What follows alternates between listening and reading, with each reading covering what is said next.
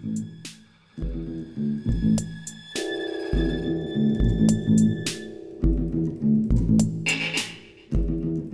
everybody. Welcome to Trailing Off. I'm Sam. I'm Chad. And today we're talking about True Detective Season 3. Season 3.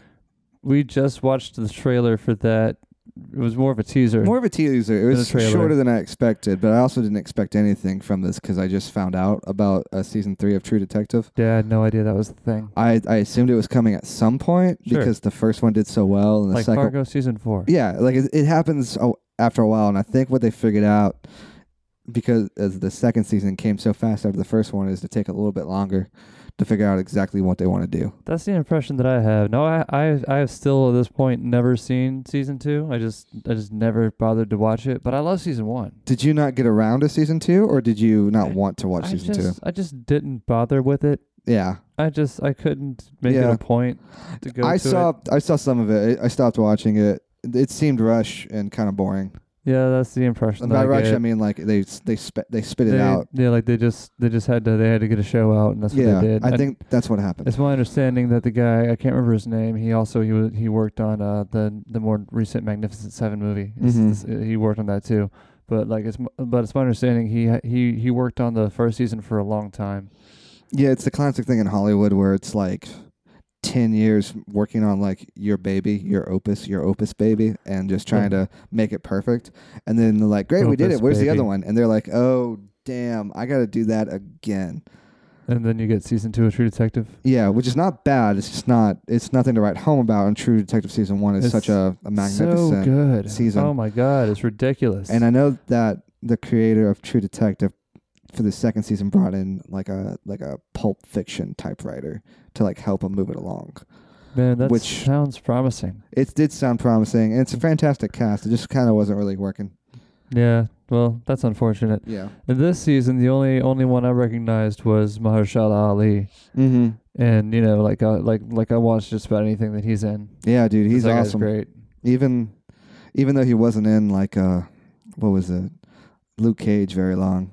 Yeah, he was solid in that. It got really boring after he was. Yeah. There's like, hey, now there's another villain. Care about this? And you're like, I kind of like the first guy. I didn't care about that. Yeah. But he's the main guy in this one, from what it looks like. The detective in question. That is true. The detective. That is truest of all the detectives. The truest detective in the land. And it's doing the time jump thing that the first season does. Does the second season do the time jump thing? No.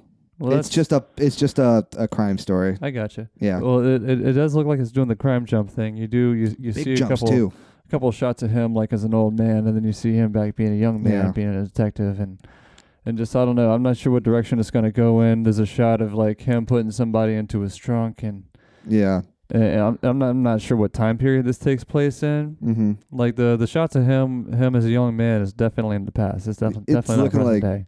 Mid 80s or something. Yeah, I would have to look that up. Yeah. I mean, I don't know anything about this other than what we just watched, but I mean, it looks interesting. I don't have any idea what's happening yet. There's a lot of shots of the main character of this family. Yeah. And they're only in the flashbacks and not a lot into the current stuff. And True Detectives, a couple guys looking creepy too. There's some of that. Well, it's True Detective. Everyone looks creepy. Yeah.